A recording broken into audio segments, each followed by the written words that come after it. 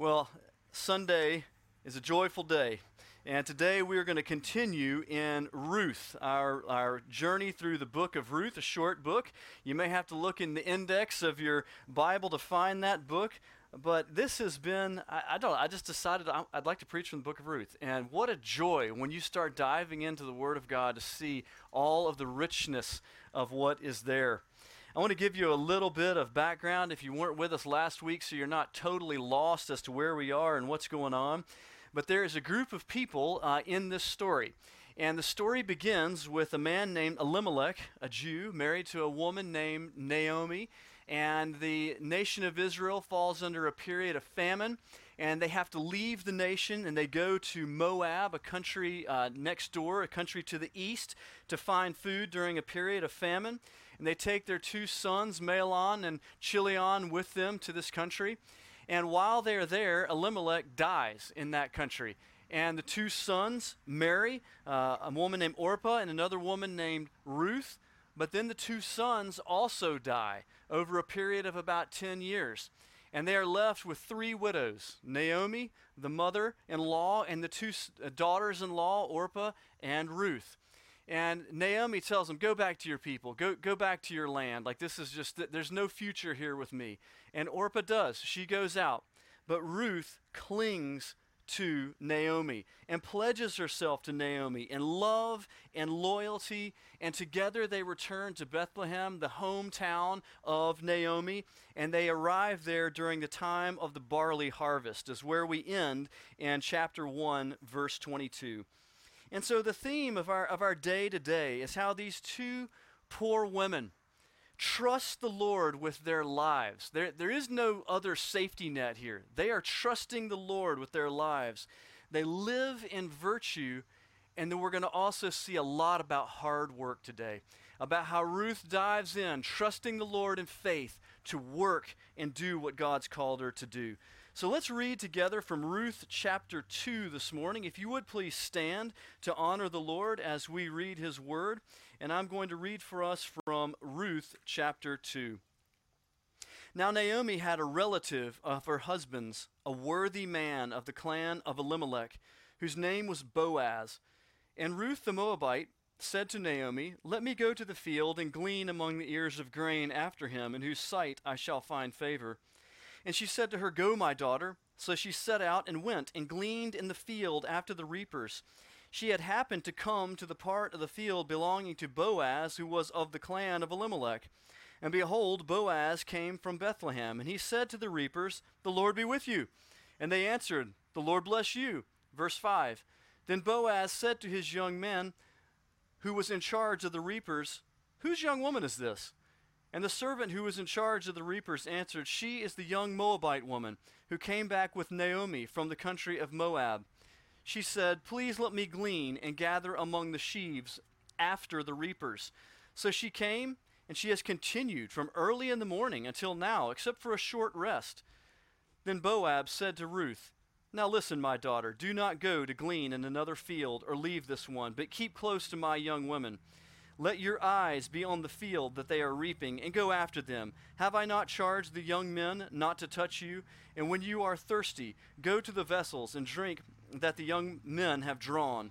Verse 10, then she fell on her face, bowing to the ground, and said to him, why have I found favor in your eyes, that you should take notice of me, since I am a foreigner? But Boaz answered her, all that you have done for your mother-in-law since the death of your husband has been fully told to me, and how you left your father and mother and your native land and came to a people that you did not know before. The Lord repay you for what you have done, and a full reward be given by the Lord, the God of Israel, under whose wings you have come to take refuge. Verse 13. Then she said, I have found favor in your eyes, my Lord, for you have comforted me and spoken kindly to your servant, though I am not of your servants. And at mealtime Boaz said to her, come here, eat some bread, dip your morsel into the wine. And she sat beside the reapers, and he passed her roasted grain, and she ate until she was satisfied, and she had some left over. And when she rose to glean, Boaz instructed his young men, saying, let her glean even among the sheaves, do not reproach her. And also pull out some of the bundles for her, and leave it for her to glean, and do not rebuke her. Verse 17. So she gleaned in the field until evening. Then she beat out what she had gleaned, and it was about an ephah of barley. And she took it up and went into the city, and her mother-in-law saw what she had gleaned, and she also brought out and gave her what food she had left over after being satisfied. And her mother-in-law said to her, "Where did you glean today? Where have you worked? Blessed be the man who took notice of you." So she told her mother-in-law with whom she had worked and said, "The man's name whom I work today is Boaz." And Naomi said to her daughter-in-law, "May he be blessed by the Lord, whose kindness has not forsaken the living or the dead." Naomi also said to her, "The man is a close relative of ours, one of our redeemers." And Ruth the Moabite said, "Beside, he had said to me, 'You shall keep close by my young men until they have finished all my harvest.'" And Naomi said to Ruth, her daughter-in-law, "It is good, my daughter, that you go out with his young women, lest in another field you be assaulted." Verse 23, so she kept close to the young women of Boaz, gleaning until the end of the barley and wheat harvests, and she lived with her mother-in-law. May the Lord bless the reading of his word. Please be seated. All right, Ruth. Well, let's set some context here. We've got a lot of reaping and gleaning and harvesting, and we don't have a whole lot of farmers in this audience. So let's talk a little bit about reaping and gleaning, and especially from the Old Testament. So Ruth comes into this situation dirt poor. She has absolutely nothing. I believe even from what we see here when she is joining them for lunch, she doesn't even bring lunch to this situation. She just comes to work hard because this is what is before her. But in the Old Testament, the Lord God makes provision for the poor. And in Leviticus chapter 19, verses 9 and 10, the rules that the Lord lays down for provision of the poor partly relates to this reaping situation. And the rules are this: when you reap the harvest of your land, you shall not reap your field right up to the edge, neither shall you gather the gleanings after your harvest. So as you drop some of this, leave it laying on the field. And you shall not strip your vineyard bare, neither shall you gather fallen grapes of your vineyard. You shall leave them for the poor and for the sojourner. I am the Lord your God. When the Lord says something like that at the end, I am the Lord your God, he's bringing his weight to this. Do not forget the poor. Do not gather everything that's available on the field and leave nothing. A part of the way the poor are to provide for themselves in this situation is to come out and work, and for something to be left for them to gather around the edges and that which has fallen behind. And so Ruth knows this, and she has come providentially during the time of the harvest, of the barley and the wheat harvest. God's requirement is to leave something for the poor. And how do we carry this over into the New Testament? Because this is very, very important that we not lose sight. In the New Testament, the needs of the poor are to be met by the joyful generosity and sacrifice of others in the church. We have a beautiful example of this in the New Testament church, where those that are in need, the people of the church see those needs, they love those people, and they joyfully sacrifice of what they have so that the needs might be met in the church. They do not turn a hard heart towards the poor. They do not ignore the poor. They do not shame the poor. Instead, the church gathers around those in its midst and meets the needs of the poor. And in our church, it should be no less. I have been a part of churches where benevolence and care for the needs, the actual needs of the poor in the church was completely neglected. And it seriously bothered me, and it should bother you.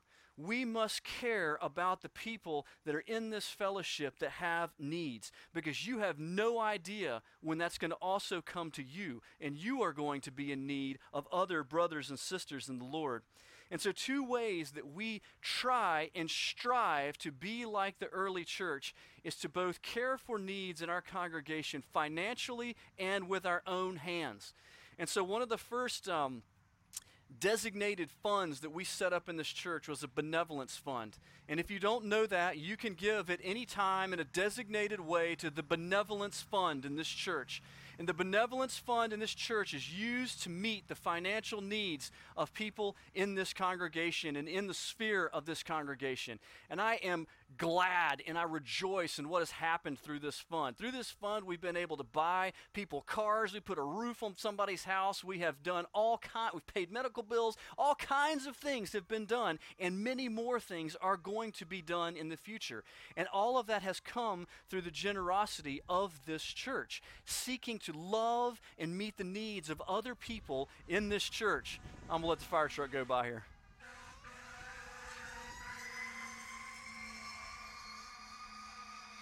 All right.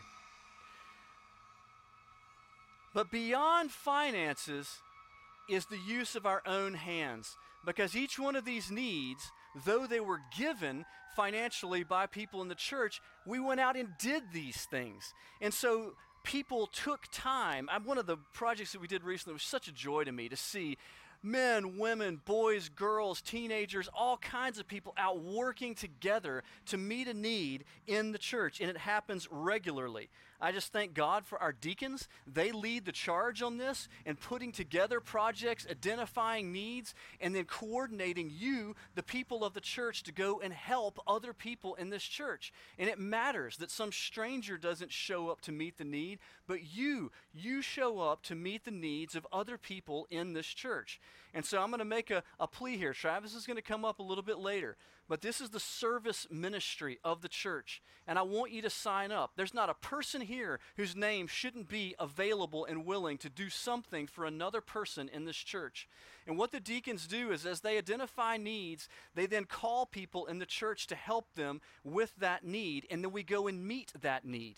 And so come when Travis is up here at the end, put your name on this list, make yourself available to go and help someone else in a time of need. And so this is just a little bit about the meeting the needs of the poor. And because we're going to see Boaz here, Boaz is able financially, and he has the heart to do this because he's a godly man, and he meets a need that is here. So let's look at Boaz. Boaz in verse 1 is described in a powerful way. Verse 1, now Naomi had a relative of her husband's, a worthy man of the clan of Elimelech, whose name was Boaz. A worthy man. King James Version translates this, a mighty man of wealth. The NIV, a man of standing. The Old Testament word here can go in a lot of different directions because it encompasses a person that is of great righteousness, godliness, a person that is above reproach, a person that is hardworking, a person that is valiant, a person that is respected, a person that is a good citizen. And you kind of roll all this into one great word, and the word that is chosen by the translators here is a worthy man. And that is a powerful way to describe a person. This is a brief summary of Boaz's life. When we go to the New Testament, I can't read that without it immediately taking me to the New Testament, because Paul uses this same word to describe the way that you and I ought to live as Christians, and he uses it 5 times in the New Testament. I'm going to read one of those verses from Ephesians chapter 4, verse 1. Paul says, I urge you to walk in a manner worthy of the calling for which you have been called in Christ Jesus. That we ought to live a life that is worthy of the calling, the high calling, he says in another passage, that we have in Christ Jesus. He says basically the same thing to the Philippians, to the Colossians, and twice to the Thessalonians. That we are to live our lives worthy in Christ Jesus. We are to live consistent with the will and the commands of God. That we are to live righteous and godly and virtuous lives. That we are to be hardworking, that we are to be honest, that we are to be courageous, that we are to be good citizens. And that together, when we come together as the church, all of us seeking to live in this way, that the church glorifies God in a city, in the place where they are, because we live lives that are worthy of our calling in Christ Jesus. May it be said of us that if someone were to describe us, that they would be able to describe us in this way. And this is I'm going to focus here for a minute on Boaz as a man, but hang on here because you're going to see Ruth is described in the exact same way, in the exact same word later on. But it is impossible to overstate the need of worthy men to lead our society. Boaz was a leading man in that society, a respected man. We're going to see it more as the story goes on. And you cannot overstate the need for worthy men in society. And when the world or the society that you live in loses men that are characterized by these things, it will result in the downfall of that society. When we look to Israel itself, when the Lord wanted to reestablish the nation of Israel, he brought two worthy men to bear to lead the people. We talked about that some months ago with Ezra and Nehemiah. Two different types of giftings, two different roles. Nehemiah as a government organizational leader, Ezra as a spiritual leader of the people. And I would say that if we look at the founding of our own country, we see something very similar to that. We see worthy, godly men leading. Certainly not all of them were, just like they are not anywhere, but we see worthy, God-fearing people that played key instrumental roles in the forming and foundation of this country, and we continue to enjoy the effect of that today. If we look at the same sort of dichotomy of government and the church, we see George Washington, John Witherspoon, and a long list of other people that were worthy men. It could be described in many of the same ways as Boaz is described here. Leaders in the church, Jonathan Edwards, George Whitefield, and a long list of others that served and poured out their lives in a worthy manner to affect the people that they lived around. And the blessings that we have enjoyed in this country for hundreds of years did not come about by chance. And that's one of the things I want you to grasp. Boaz's life is not lived by chance and happenstance. He is purposefully seeking after the Lord. And the blessings that we have enjoyed in this country for hundreds of years did not come about by chance. The blessing soon to come to Ruth does not come to her by chance. It comes by a God-fearing, virtuous man.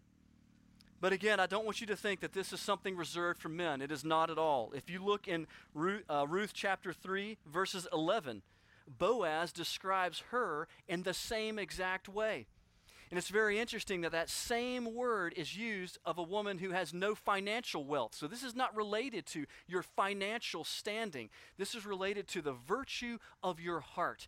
And so she was the counterpart to him, if you will, in the virtuous way that she lived. And we're going to see more of that come out in our passage today, partly as Boaz himself praises her for her virtue. And the eye of this man is caught by someone who herself is a virtuous, God-fearing, righteous woman.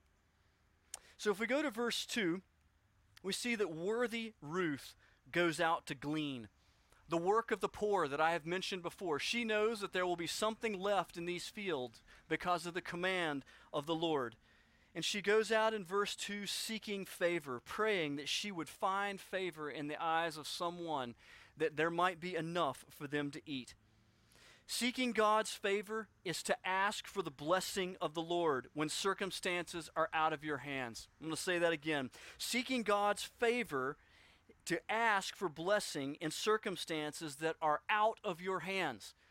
Every single one of us go into the workplace or out into the day each day with things that are out of our hands. And it is right for us to ask for favor from the Lord. God, grant me favor today, that as I go and do what I am going to do by faith, that you will open a door, that you will be with me in what I am doing and help me in what I am doing. It's right to ask for that. We see it all over the lives of people in the Bible. We see it in Joseph, we see it in Daniel, we see it in Ruth, and we especially see it in David, where David, in all the confusing parts of the early things going on in his life, he keeps going back to God. God, be with me. What should I do? Should I go here? Should I go there? I'm going to go there. Be with me in what I do. And over, the scripture says the Lord was with him. The Lord was with Joseph. The Lord was with Daniel. The Lord is with Ruth. And it's unmistakable from all of these stories that the reason why all this is coming together is because the Lord is in it. And so it is right for us to pray and seek the favor of the Lord. I will tell you that I have done this all through my life. God, this is out of my hands. Like I can't make this happen. will you grant favor to me in this situation? As I go into this interview, as I go into this selection, as I go before this board, whatever it is, God, would you give me favor here? Would you grant me favor? And the Lord has, according to his will, granted me so much favor that I did not deserve, so much grace that I did not deserve. But what I did is I tried to do, and what I'm going to urge you today is that you follow in the same pattern of each one of these godly people, and that is that we pray, we seek favor, and then we do what? We go to work. We go and we work, and that's what Ruth does. She prays, she seeks favor, and then she goes to work. So we're going to camp out here for a little bit, and we're going to talk about the virtues of hard work. In verse 3, I'm going to go some of these verses to lay out how her work day goes, because she just goes and she just starts gleaning. And we get the sense there's a great big pasture or a series of fields, because it says in verse 3 that she happened to come to the field belonging to Boaz. She didn't know where Boaz's fields was. She didn't go to Boaz's field. She went and she started working, and she ended up, by the providence of God, in Boaz's field. And how many of you here that have lived a few years know that you just started working and sought God's favor, and then before you knew it, you ended up in a place that you didn't expect to be, and you were blessed by the Lord because of someone that you happened to come across. And this is exactly what is happening in this woman's life. In verse 7, Boaz takes note of her and asks one of his workers, hey, what's going on here? Like, who is this young woman? And this person says, well, she's been here. This is the Moabite woman who came back with Naomi from the country of Moab. And as we're going to see, the story is known. But he says she's been here since early in the morning and has been working pretty much nonstop all day. And the way she is described here in her work is impressive to Boaz. He takes note of her. It's impressive to us. You think about somebody out there working hard in the harvest all day long. Verse 17, which is the end of the day, she takes a break, as we're going to see, with Boaz and the other people to eat during mealtime, but then goes back out to the field and keeps working, as it says in verse 17, until the evening, which I would say is until dark. Like, you can't work out here anymore because it's too dark.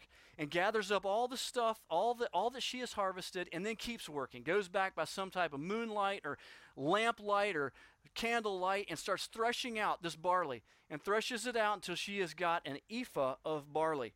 An ephah is 22 liters, or approximately 6 gallons. Everybody here knows how much a 5-gallon bucket is plus a gallon. That's how much barley she's got at the end of the day from having picked up one stalk at a time and then gone back and threshing that stuff out until she's got something to bring home at the end of the day.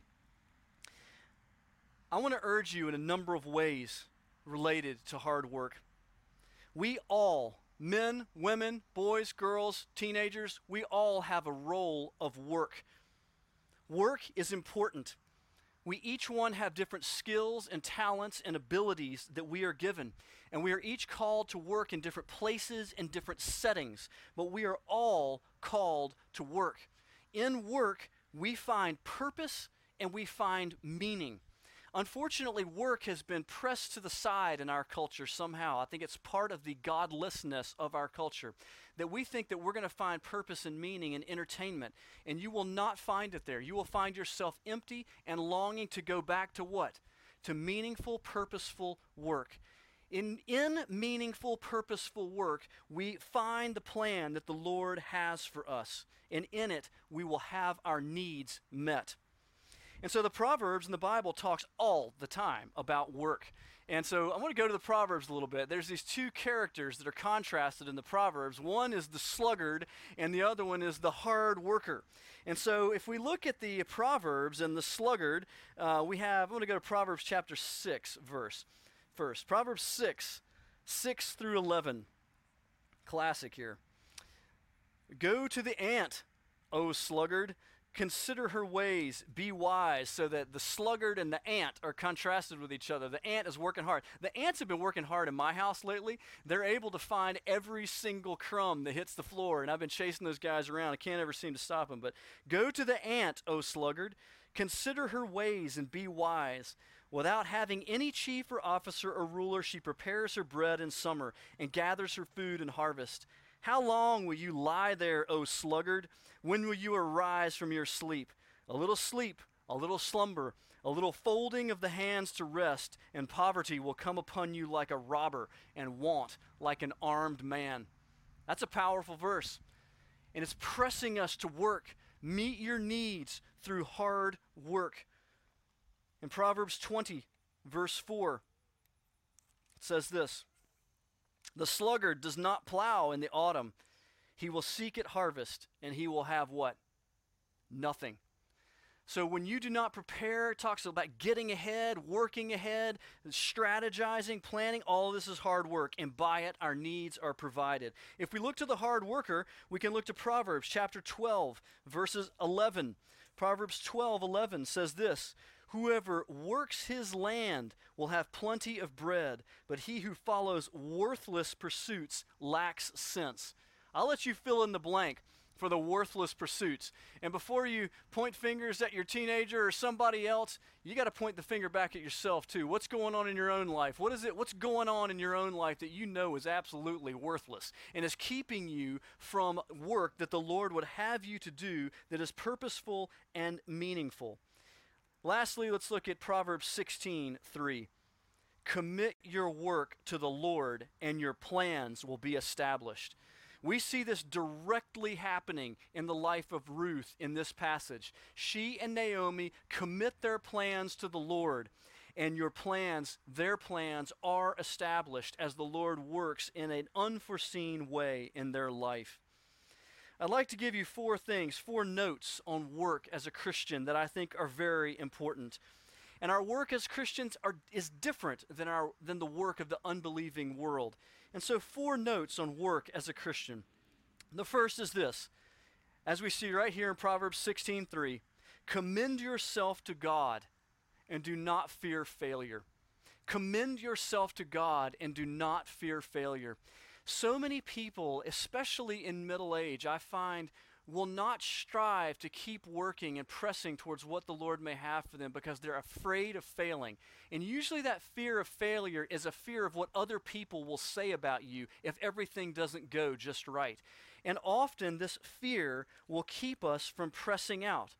But I can tell you just from personal experience, I have never accomplished anything in my life from being the best or the smartest or the fastest. I am not the best at anything. All I do is I just try to keep doing what the Lord has before me. I commit myself to the Lord. I genuinely and truly, I just ask God, have favor on me. Help me in this. I got a family I need to provide for. I'm trying to do what you would have me to do. And somehow the Lord opens the door, one after the other. And so we should commit ourselves to the Lord, and we should not fear what the world would put up before us as failure. It's very important. It shows our faith in seeking work by faith. Secondly, your work must not be just self-seeking. Your work must not be just self-seeking. The world is extremely selfish in their work. I've worked, I earn money, I get to spend this on me because it's my money and I worked for it. That is a heart of selfishness. Is that what we see in the work of Ruth? Why is Ruth out here working this hard? She's not just out here working for herself. She's out here working to take something home for her poor elderly mother-in-law, who she has no actual blood tie to. She just loves this woman, is committed to this woman, and is going to work hard to make sure that their needs are met. And so our work always has someone else attached to it, whether it be a family, whether it be children, whether it be someone else in the church, whether it be some other family member, a neighbor. There is always someone else involved. Ephesians 4:28 says this: "Do not steal, but work so that you might have something to give." That you might always look to someone else who is in need, even if they're not right in your sphere of influence, that you look for someone else that you might be able to give to. So second, our work must not simply be self-serving. Third, do not be too proud to accept lowly work, especially manual labor. I'm going to say that again. Do not be too proud to accept lowly work, especially manual labor. What do we see in Ruth? How is her work going here? She goes out and takes the lowest place. She's not ashamed to be known as the poor person that needs to reap amongst the poor people. She is out there sweating, getting her hands dirty, and working all day long to see that her needs are met. And she considers it a mercy from the Lord because there's something there that will provide her needs.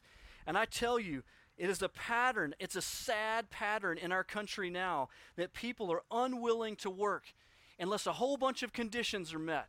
That this job's going to be fun, or this job's going to be what I've always been looking for, or the people there are nice, or or the big one that just drives me crazy is they're not going to pay me what I think I'm worth, so I'm not going to work there. And there's much that could be said here, but there's a long list of excuses as to why not go and work hard. And instead, people are withdrawing from work. We're going to get to that in a moment. There's a reason why they're withdrawing from work. But I can tell you that every successful person that I know started low. They started low and they were willing to work whatever needed to be worked in order to make things happen. I myself have worked as a dishwasher, have worked as a cook over a gas range in a big restaurant. I hated that job, I really did. But I needed that job at that point in time in order to make the ends meet, and the Lord provided it. During a period of time, during my doctoral program, I worked as a night janitor and had to go do it. And I thank God for it. We prayed like we needed something else. It was a second job. And that's what the Lord provided. And then we thank God for it. And you know what it did? It met our needs. And it kept us going in the direction that the Lord had for us and brought us to this day right here. If you're a younger person, you go ask any older person in this congregation, you're going to find that they have a story just like that too. That they got down on their knees and they asked God for favor and a way forward, and what the Lord provided for them was not really what they were asking for, but they went and they took it and they worked, and in that the Lord met their needs, and it was a part of what He used to press them forward in life. And so I tell you again, do not be too proud to accept lowly work, especially work that is manual labor. So the fourth thing goes back to what I was talking about before. How is it that there are so many people that can stand on the sidelines waiting for a fun, filling, high-paying job before they're going to get in the workplace? It's because they're looking for the government first to meet their needs. And one of the things that we should not miss here is that Ruth does not look first to the government to meet her needs. She looks first to the work of her own hands, and then she's going to end up looking to family and then to other godly people.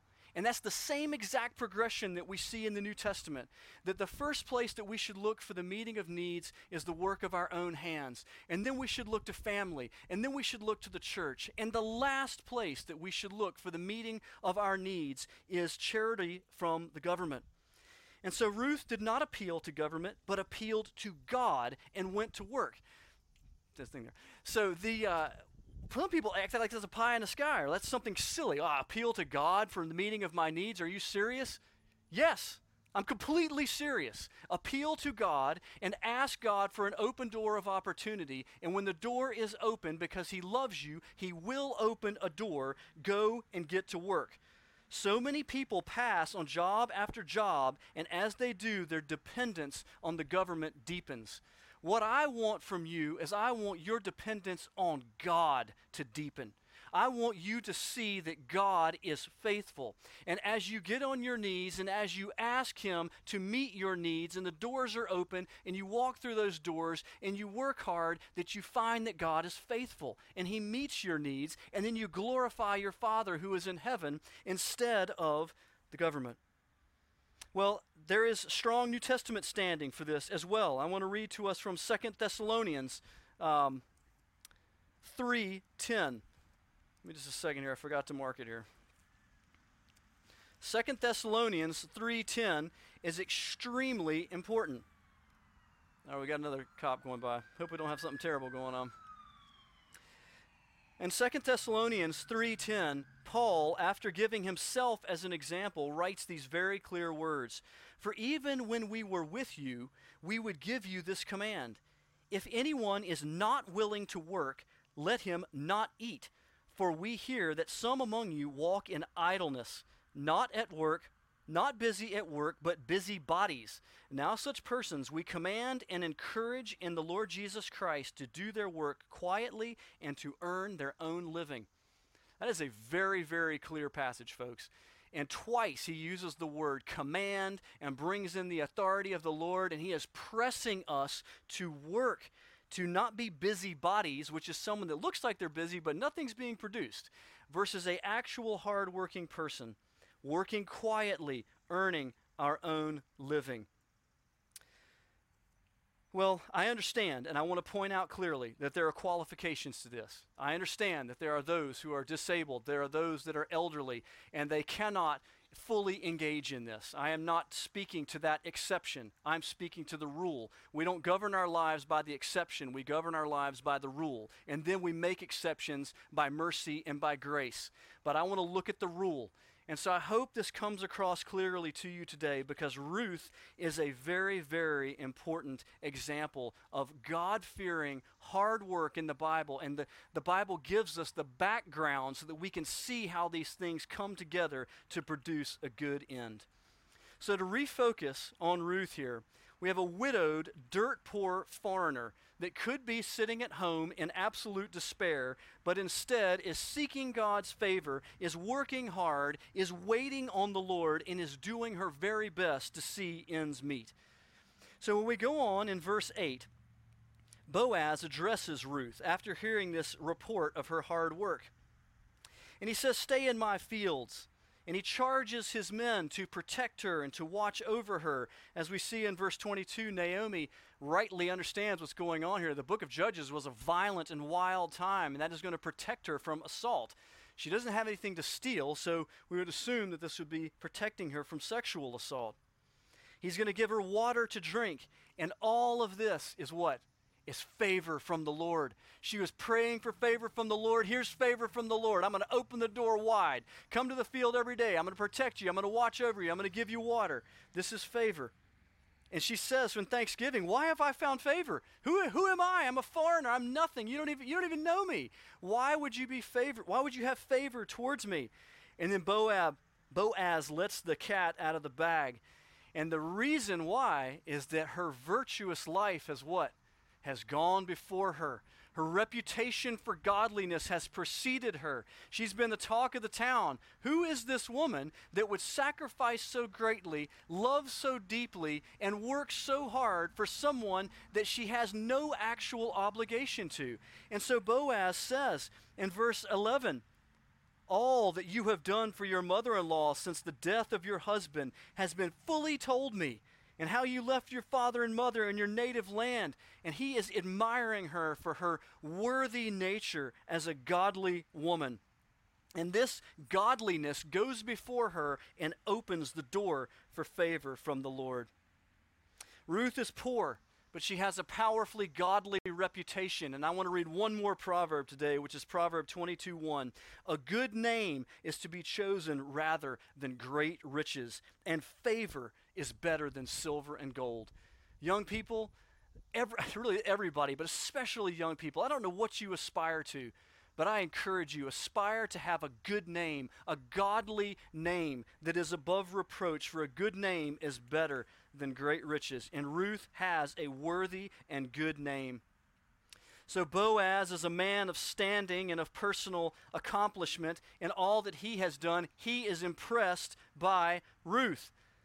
And he blesses her and prays for her in verse 12. "The Lord repay you for what you have done, and a full reward be given to you by the Lord, the God of Israel, under whose wings you have come to take refuge."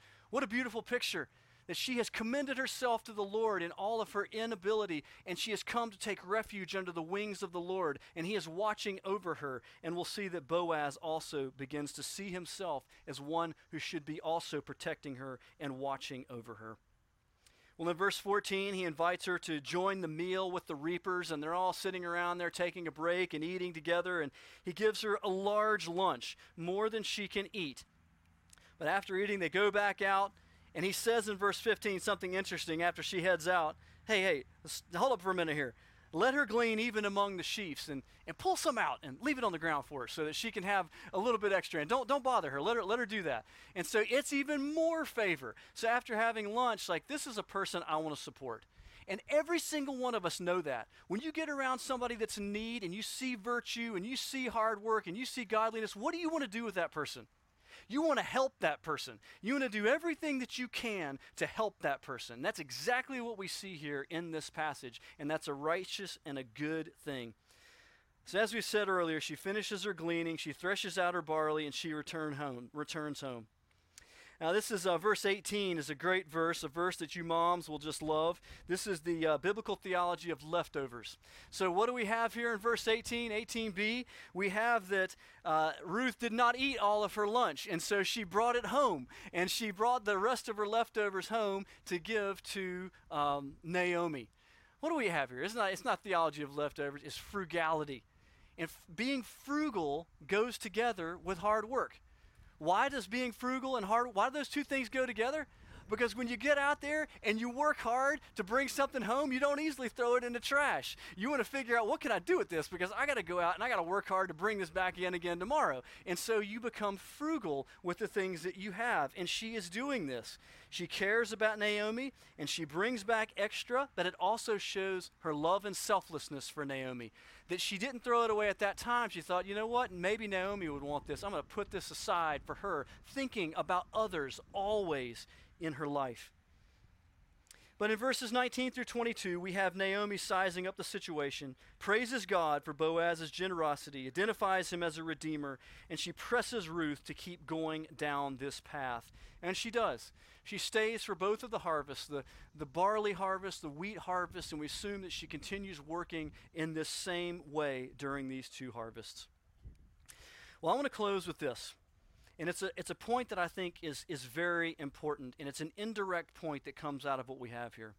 There's a spoiler alert here for those of you that don't know this story. These two are going to get married here soon in this story. I'll let Justin tell you about that next week.